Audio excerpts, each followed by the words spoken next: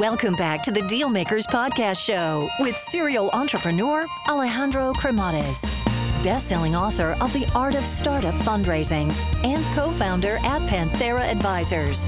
In this podcast, we ask our guests about their successful acquisitions and financing rounds.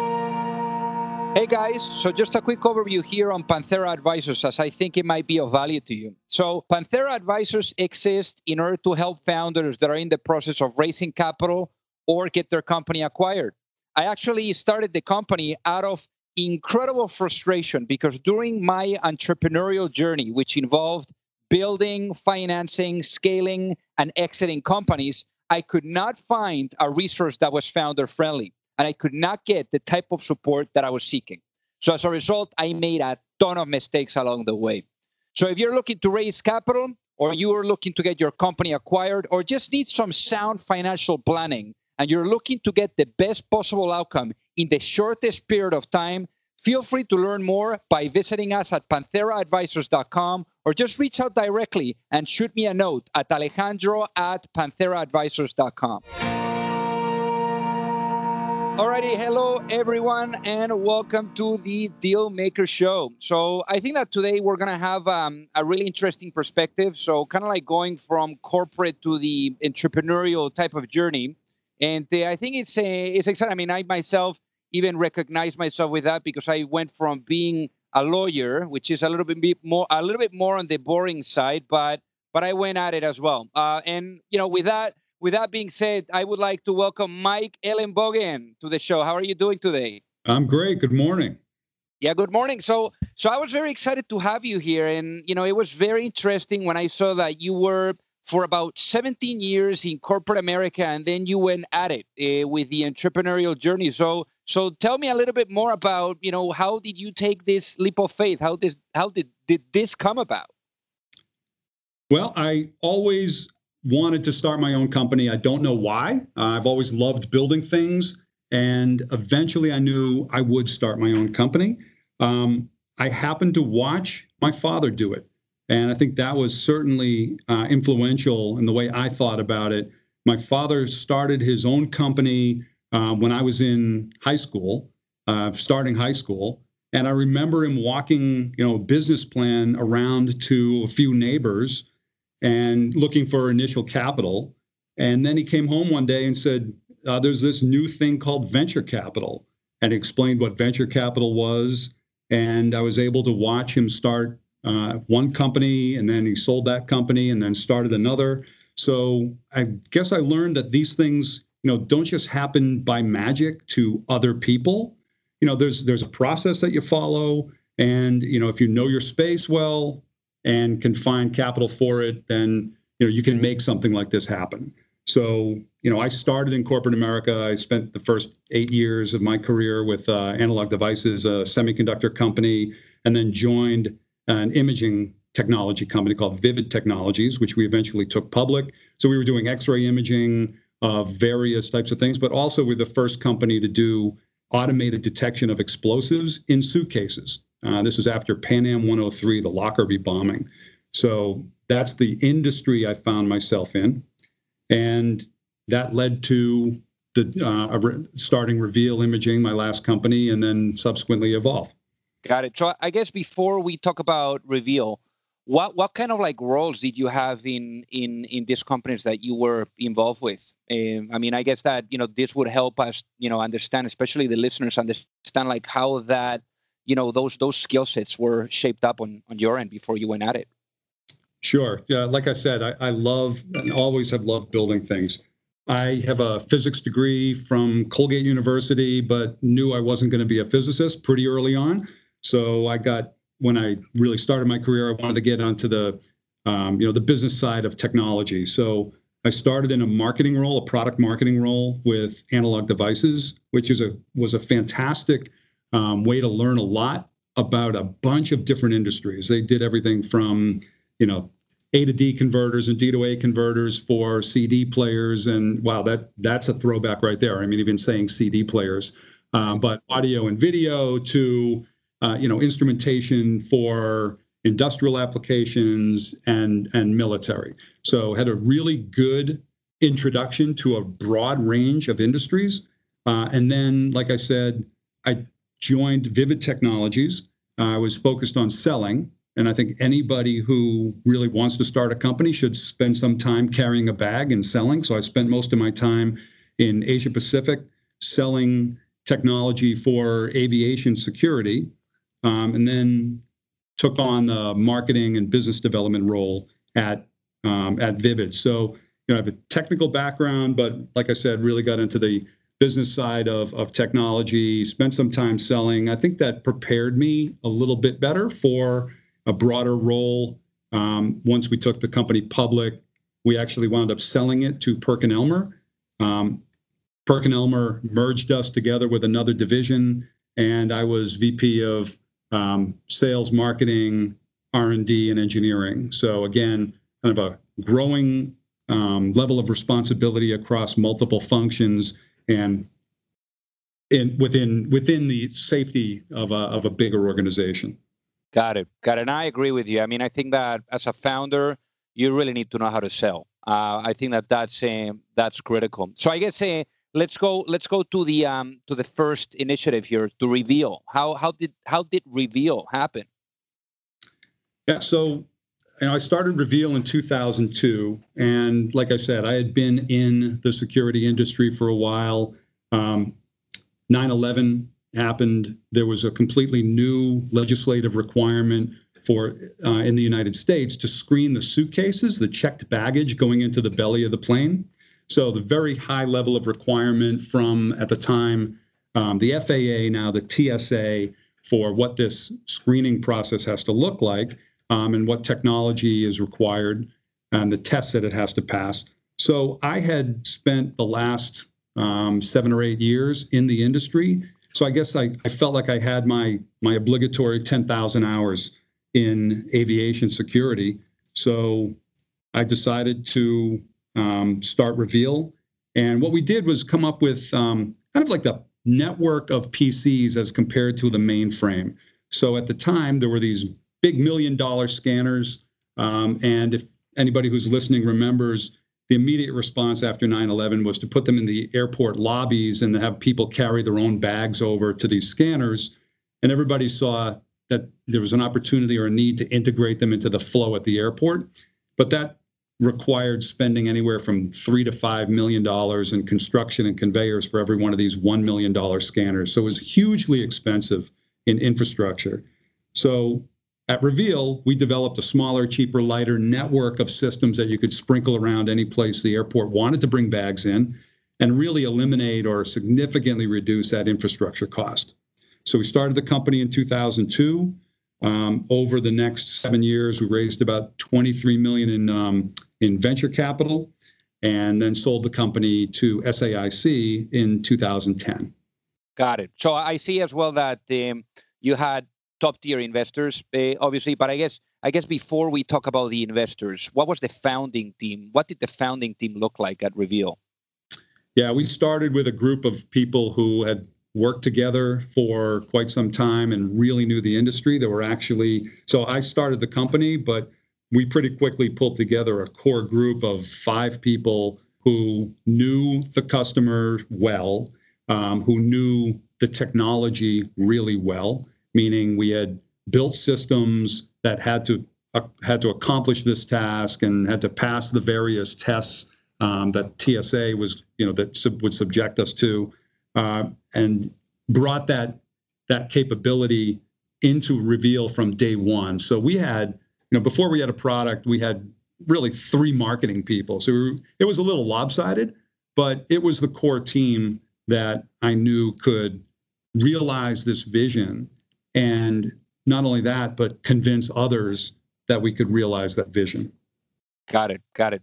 And I see as well that you did multiple rounds. So you did your seed, Series A, Series B, Series C, and you got investors such as Greylock, Flybridge. I actually know these 2 VCs, great folks in there, and then also General Catalyst. So how did you find those investors? I had a CFO, a friend, actually a neighbor from across the street. When I was working on the business plan, I asked him if he was a former CFO. I asked him if he would be willing to help me out with the numbers. So he wound up, I remember us sitting at the kitchen island working on the business plan, looking through the numbers. He had folks that he had worked with in the past, specifically at Greylock and some of the venture firms that had spun out, like Flybridge. So he was able to make some initial warm introductions. We met with folks at probably over time 30, 35 different venture firms. And believe me, walking in, telling people you're going to make a bomb scanner for airports. Very, very few VCs had anybody with any expertise in the field. Most of them had no interest in doing anything with that was government related. So there were a few that were intrigued. I think they were impressed by the team we'd put together and, our backgrounds and our commitment. And then, they were willing to roll up their sleeves and do some work and really understand this market opportunity, and helped us, put a little sand in the sandbox so we could actually develop and bring to market the technology that is now screening millions of bags every week at about 300 airports across the U.S. Got it. And I mean, this is a pretty impressive roster of investors. So is there any trigger, Mike, that you guys had, in the business while executing that you said, okay, now is the right time to bring in VC and scale this up? We knew we would need VC from the get-go. We did a kind of a classic friends and family round to get started. We borrowed free office space. We kind of scratched and clawed to pull together that initial system and prototype. And during that process, we started talking to VCs. It's an expensive proposition developing. These are $400,000 scanners. So it was expensive to develop them. We knew we would need venture capital. We also got some government funding along the way, which helps in a couple of ways. One, it's non-dilutive funding, but also it helps demonstrate to potential investors that there is interest from the customer behind it. So that was helpful as well. But we knew we'd need venture. Immediately after closing a friends and family round, we started talking to venture capitalists, and we're able, like I said, to find a few that really believed in the story and wanted to join the venture. And you built it to over 100 million in revenues. Is that right, Mike? That's correct. Yeah, in 2010 we did just over 100 million in revenue. And I guess how did you see the process of valuating the company? Like, what were those investors looking for? Like, for example, like at a seed, or then at a Series A, or at a B, or at a C round. Like, how did you see the due diligence or their focus shift as the company was maturing over time? So I was always surprised at the process of placing a value on a company. I think it's what's the market clearing price is the way to think about it. In a Series A or even a seed, probably a Series A. Typically the investors are going to look for somewhere around half the company. Therefore, the valuation, I think you back into it. How much do you need? And expecting to give up half the company, what's the valuation got to be? So that's probably not a particularly satisfying answer, but it's I think it's an inexact science, especially at the early stage. Everybody's looking to own as much of the company as they can, so it's a bit of an arm wrestle. Got it. I hear you. And I guess the business later was acquired by Science Applications International. So what kind of multiple do you give back to investors? Our investors got about 8x their money back. Got it. Not bad. Not bad at all. And were you always planning to sell the business? Yeah, I think once you take venture money, you've charted a path. You're going to come to a fork in the road at some point. You're either taking the company public or you're selling it, right? It's not going to be a lifestyle business. There's an expectation of, that you're going to provide a return to these investors who've taken a risk with you. So it's got to be, one of those two things. I guess there's a third option, which is a private equity recap. But for all intents and purposes, you're going to go down one of those two paths. Yeah. And what was the trigger for you, like for saying, okay, now, we need to take a look at perhaps, exploring an exit? Yeah. So, the multiple is going to be based on some multiple of either revenue or earnings and your growth trajectory. So we were growing like a weed. We had, obviously our revenue was growing fast. We also had great bottom line EBITDA. So we knew we were at the point where we would probably get the best potential return. And, and we had one significant risk, is that TSA was our single largest customer. And that's always an uncomfortable scenario for a business operator or an entrepreneur. There's just too much, call it stroke of the pen risk. So that combination of, things are going great, we're growing fast. We'd had a couple of inbound inquiries, which often triggers, investigation of the market. So that's really what motivated me to suggest to our board that we look at the options of selling the company. Got it. So I guess once you get the alignment from the board and, you all agree, okay, let's take a look at this. Is there do you bring on board investment banker? Do you do it internally? So we used an investment banker, which I think was absolutely the right idea. You need somebody who's, can create a little heat under the deal, but also knows the players and can run the process. If you're trying to run a business and with everything that goes along with that, also running the sales process, it's nice to have somebody else who's experienced and knows the players, knows the process, and can really drive it as a co-pilot through this process. And talking about the process, just recommendation for others that are listening, how do you get alternative offers, right? Because at the end, you want to make it competitive. You want to create that kind of like a bidding war type of structure. But how do you do that without really alienating others? I think you're just very clear and honest with people that you're going to run a process, and you put together a book that describes the company. Property is going to sell. So whether it's an offensive move on their part or a defensive move, then they know that there's a transaction that's going to occur. There are dates to follow, and it keeps the whole thing moving, and it keeps everybody honest all the way through. Got it. And I guess the other thing is that, you had really sophisticated investors sitting on the table. And, in many instances, unfortunately, you kind of like see how many of them have their own interest. It just happens because they have their own LPs and all of that stuff. So did you experience any of that?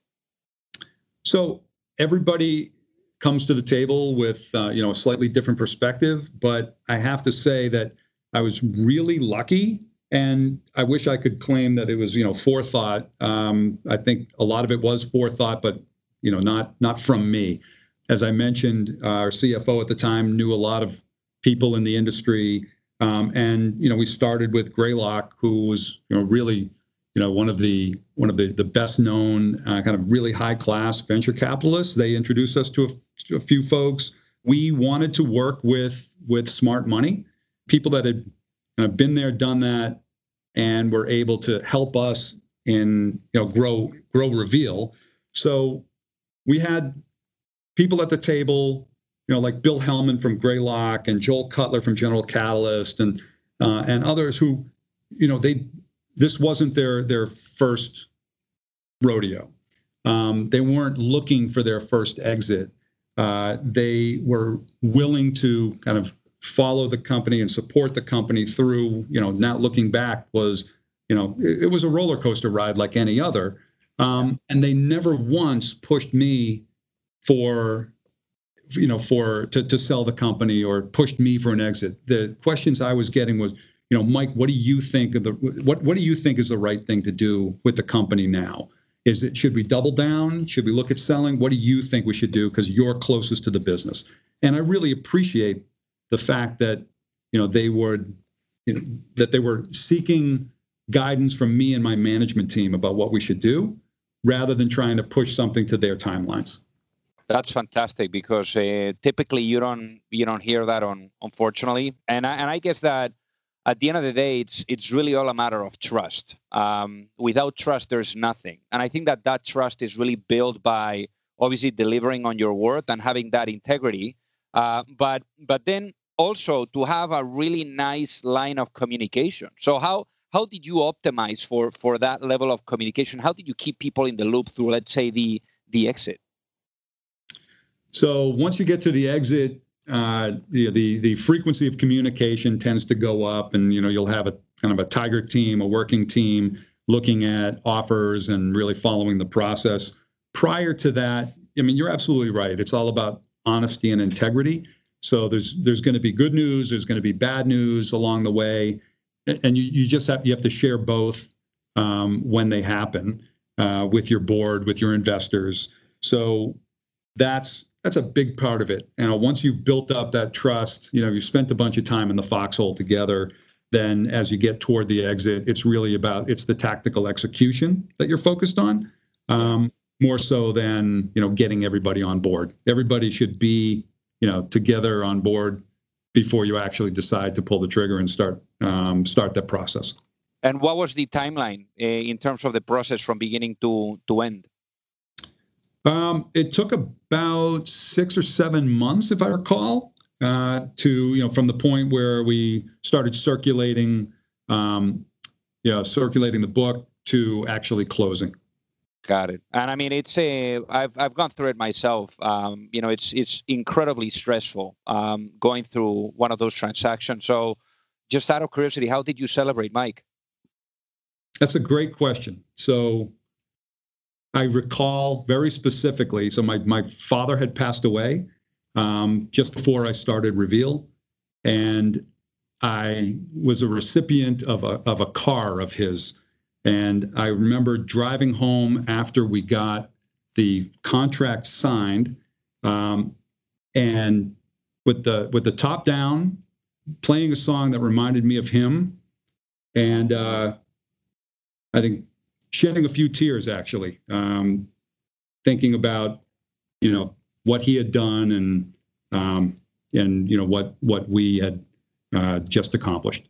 What a great way to honor your father, Mike. That's thank you for sharing that. So once the deal was closed, you went then to become an entrepreneur in residence with General Catalyst, which was one of your investors. So what was the experience of being an entrepreneur in residence?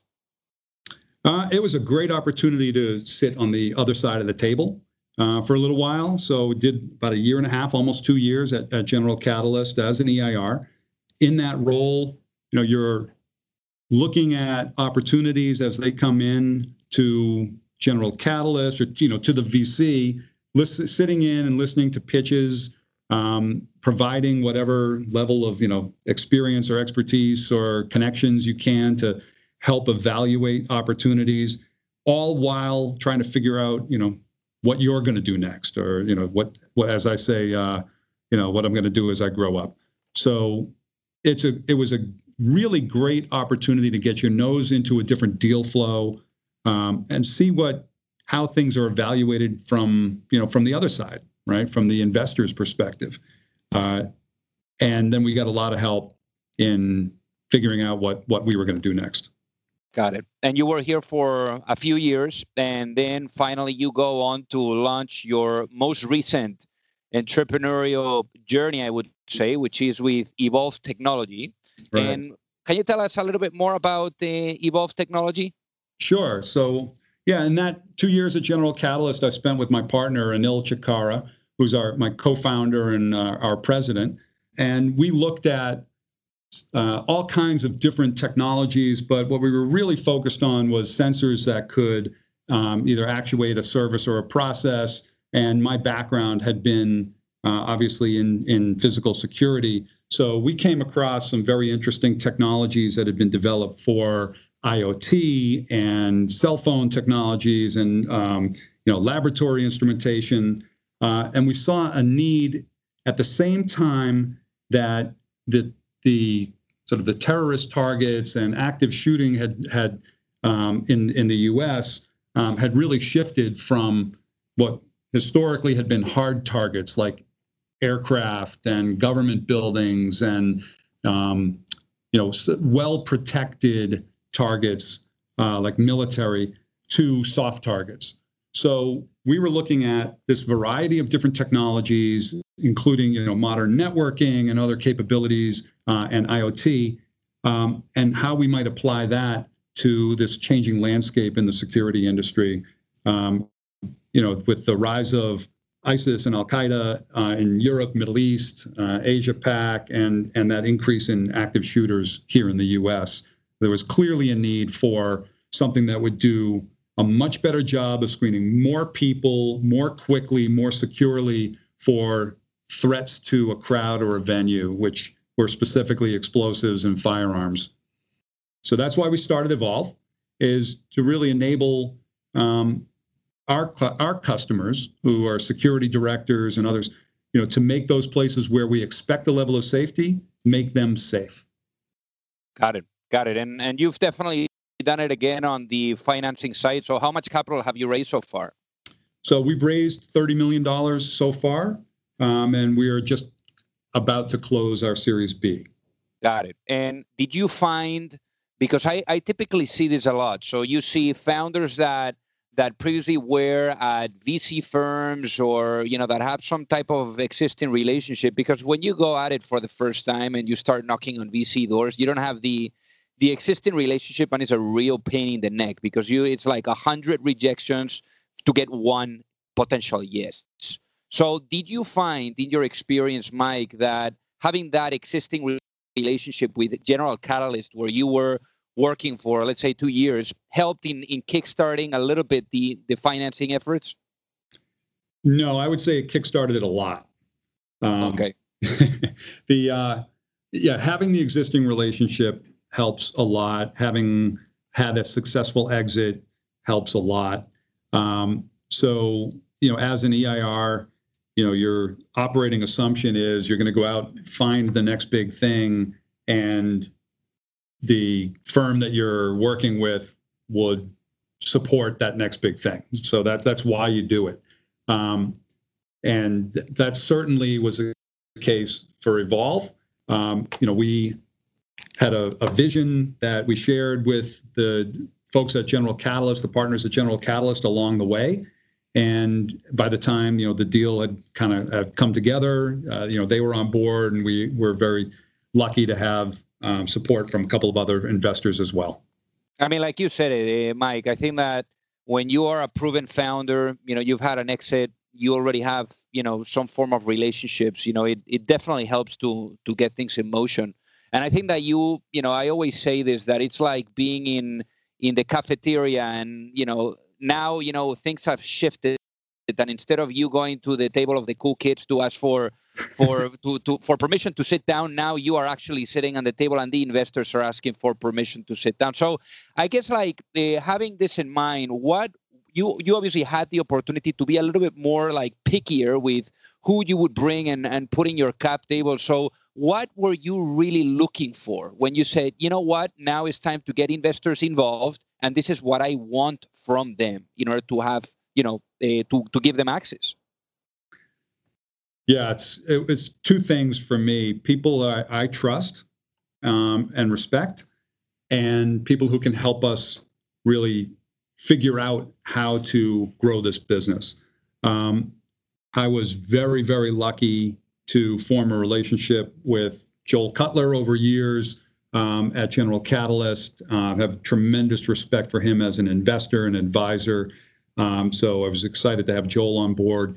I was also lucky to be able to work with Bilal Zuberi, who's now at Lux Capital. Bilal was at General Catalyst as a principal while I was there as an EIR, and I always refer to Bilal, Anil and I call him our co-processor. So Bilal was right there. We filled up a lot of whiteboards with a lot of ideas together. He then left and joined Lux as a partner, which is a great opportunity for him. And that was as our Evolv deal was coming together. So we had General Catalyst and Bill Gates both interested in funding Evolv. And I asked that we make room for Bilal. so Make Room for Lux, just because we had spent so much time with him and I have developed such respect for him, his vision and his ability to sort of understand markets and technologies that I really wanted him on board, as an investor, advisor, and friend, because you're going to be in this for quite some time. So you want to work with people that you like and that you can learn from. And I was very fortunate that we were in a position to be able to do that.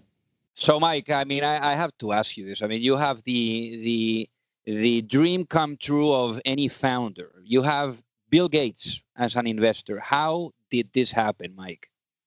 There was some overlap between some technology that we licensed at the beginning and investment that Mr. Gates had made. So we were able to meet his team through that overlap. And I mean, without putting words in his mouth, he clearly likes to tackle big problems. Reinventing security, physical security is a big problem that can make the world a better place. So I think it was a pretty good fit.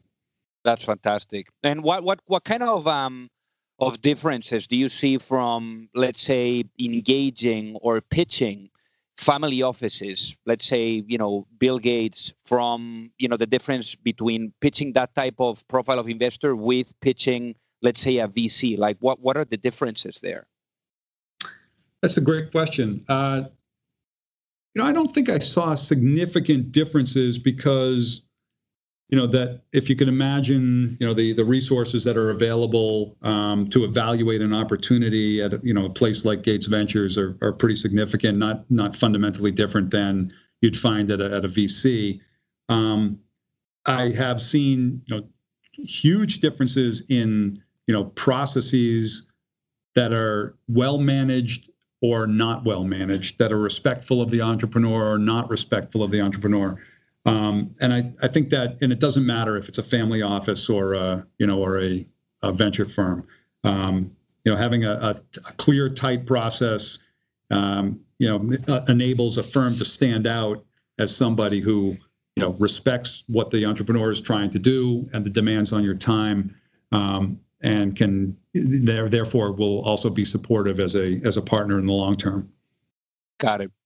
And, obviously, this time being your second rodeo, I guess on the first time, there's that steep learning curve. And I guess there's always a steep learning curve when you're building, financing, and scaling a business. But the second time, it's a little bit easier because you already have your stories that you've learned a ton from. So I guess in this time around, I mean, where were you seeing, like certain aspects that you were like, okay, I know this, I'm going to do it differently. Like, where do you feel that those lessons that you learned, you applied them the most when building this second business?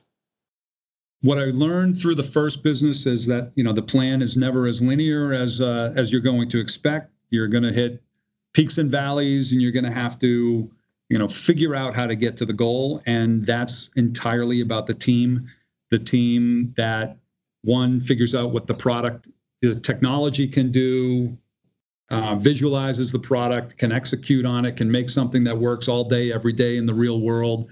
The team that finances the company. It's really all about pulling together a group of people who can figure out how to react to changes in the market, can figure out how to drive new technology into a space in a way that's, efficient and effective. I've unfortunately had, too many experiences where, individuals didn't work out, whether it was, fit or capability, and you have to move on relatively quickly and bring in the people that can actually move the needle and elevate the game across the board. So that was a goal from day one. And, you're never done learning. There's always changes that you're dealing with. The market isn't necessarily going to react in exactly the way that you anticipate it will. So you've got to be able to kind of pivot with those punches.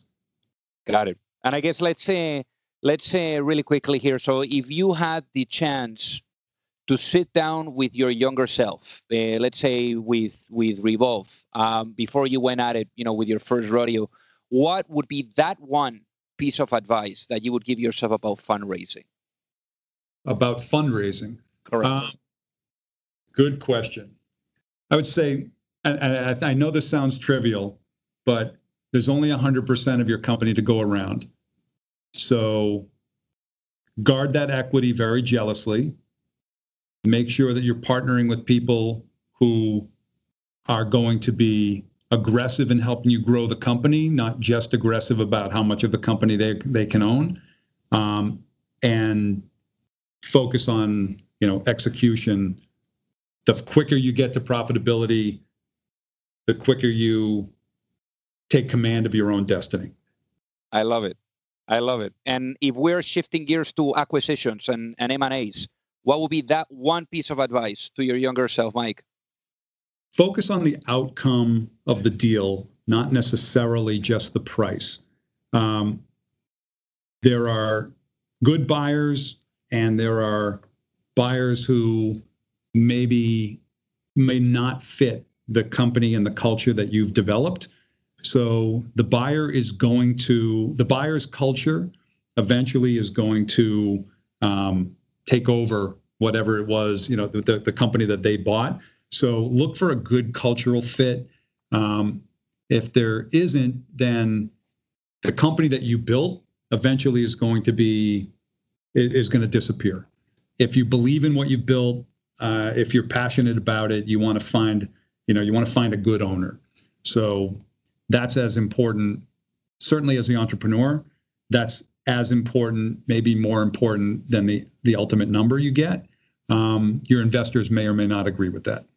Yeah. I agree with you there, Mike, because at the end of the day, there's nothing bigger than looking back and being proud of what you've built and, how others, are continuing to increase that legacy that you're leaving behind. So I really love that, Mike. So what is the best way for folks that are listening to reach out and say hi?